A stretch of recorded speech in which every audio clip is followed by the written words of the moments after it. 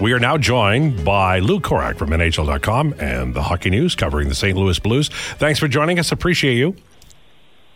You got it. How are you? Good. I loved I just tweeted it out, player to watch versus the Oilers, Robert Thomas. I was going to ask you about him because I think he's the best player who might not be universally famous yet. And I always have a theory about names. Like if his name was Red Berenson, I think he'd be more famous. But Robert Thomas is a hell of a hockey player. Yeah, he's had a great year this year. It's, you always wondered coming in what he was going to do and how things were going to go because basically, the keys were handed to him.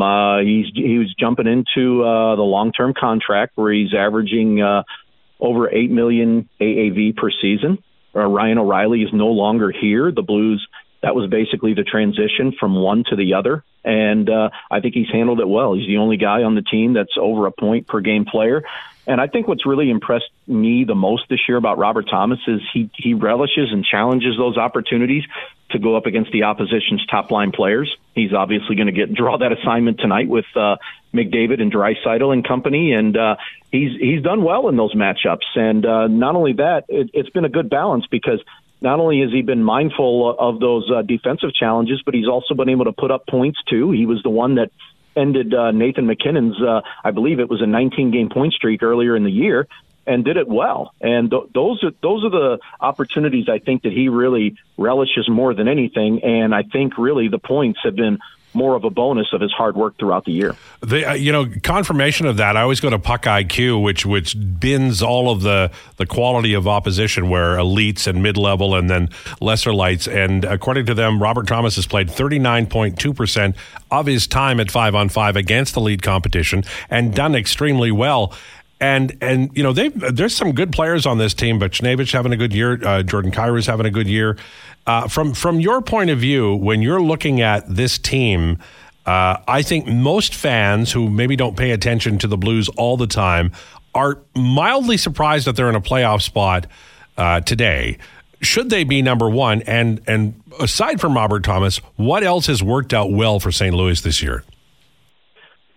I think it's a valid point that teams, not just teams, but fans too, would be surprised. To be honest with you, I am a little surprised myself, but they've gone on a little bit of a run here that has elevated them because, quite frankly, they're for a good stretch during the transition, during the coaching change. They were on the outside looking in and chasing, but They've won 7 out of their last 9 games, a little bit of a hiccup Tuesday against the Toronto Maple Leafs. But I think, to be honest with you, what's been a mainstay, and recently they've gotten secondary scoring, but I think throughout the season, and the numbers may not be reflective of it, but I just think their goaltending has been able to keep them in games. And they've had some games now where they've fallen behind, but they're staying in the fight now for 60 minutes. And I think that's something that Coach Drew Bannister has really harped on, is not to wait out early in games.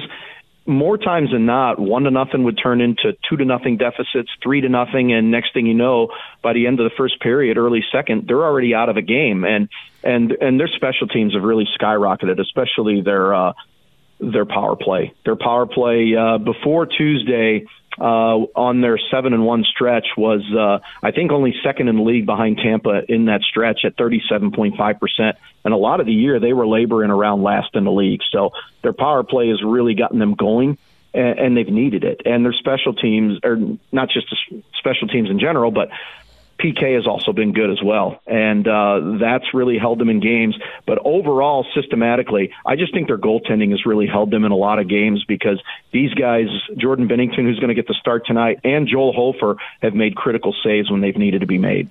I'm going to ask you about a young man named Matt Kessel, but I'm going to do it in conjunction with Falk and where he is. So tell me about Kessel and tell me where Falk is in getting back.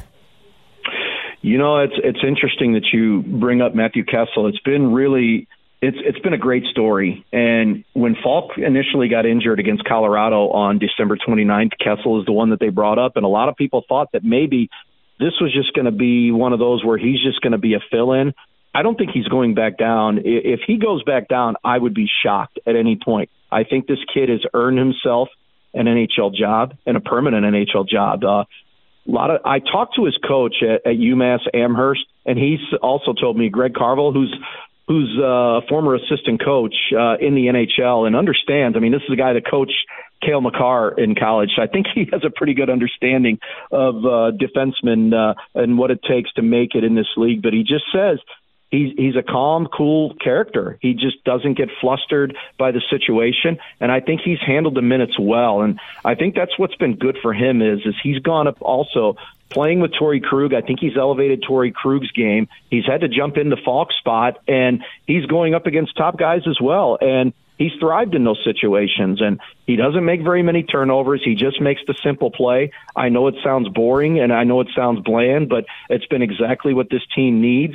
Is he a guy that's going to jump off the charts and be one of those guys that's going to be one of these offensive defensemen and put up numbers like Makar? No, but he's been exactly what the St. Louis Blues have needed.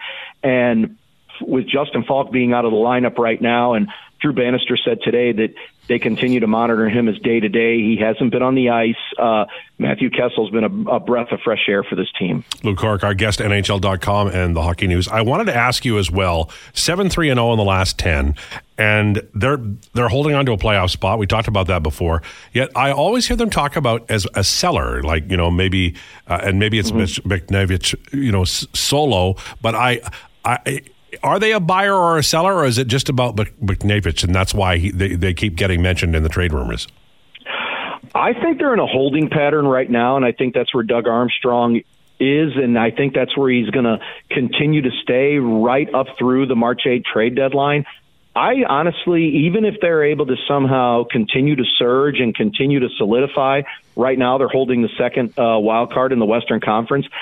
I don't think Doug Armstrong is going to alter this roster, or I should say make additions, unless he feels like this team, not only, he's not going to look at them as just a team that's going to get in, but he wants them to be a team that can make inroads and go on a deep playoff run. A couple of years ago, he did the same thing where the Blues were right there.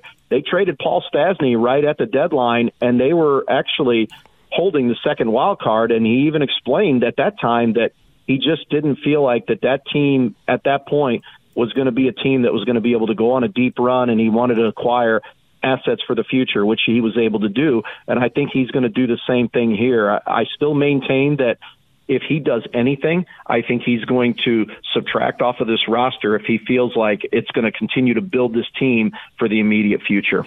Wanted to ask as well about a very popular Edmonton Oil King going back to, a couple of years ago or three, Jake Neighbors. He's having a Cy Young year, 18 goals and 5 assists, but 18 goals in 52 games, that is good production. How has he looked? Excellent. And you know what? I'll tell you what, he has become an instant fan favorite. And there are people here that feel like he's going to be future captain material for the St. Louis Blues down the road. And it wouldn't surprise me. I mean, he's well-liked in the locker room. For a 21-year-old, to me, he's wise beyond his years. And I think what people – and St. Louis has always been kind of known as that blue-collar city. And I think what people really appreciate about his game is he plays a blue-collar game. He's going to go to the net. He's going to drive the net. He's going to station himself there. He knows he's going to take punishment. He absorbs it, but yet he continues to get up and he continues to come back. And that's where a lot of his production is he's living from the dots on in, and it's been a success for this team. They haven't had really, to me, a player like that plays that kind of a game. The last one that I can recall in recent memory for the Blues has been David Backes. Mm-hmm. They've been missing a player like that, and guys that are, they become predictable in defending when the opposition knows that nobody's going to be there to try to run interference and get some traffic at the goal. But Jake Neighbors has been exactly that. His goals aren't pretty, but it doesn't matter, and he understands that. I think he's becoming quite aware of what his calling card is in the NHL. He's not afraid to check. He's not afraid to be a tenacious forechecker, and it's been really effective. And a guy that started out in the bottom six has quickly earned himself a spot in the top six on this team. Lou, I enjoy reading you. I loved visiting with you. Thank you so much. You have a great day. You too. Thank you for having me. All right, Lou Korac from NHL.com, writes for the Hockey News as well, and a really good read. Gives you a good idea about what's going on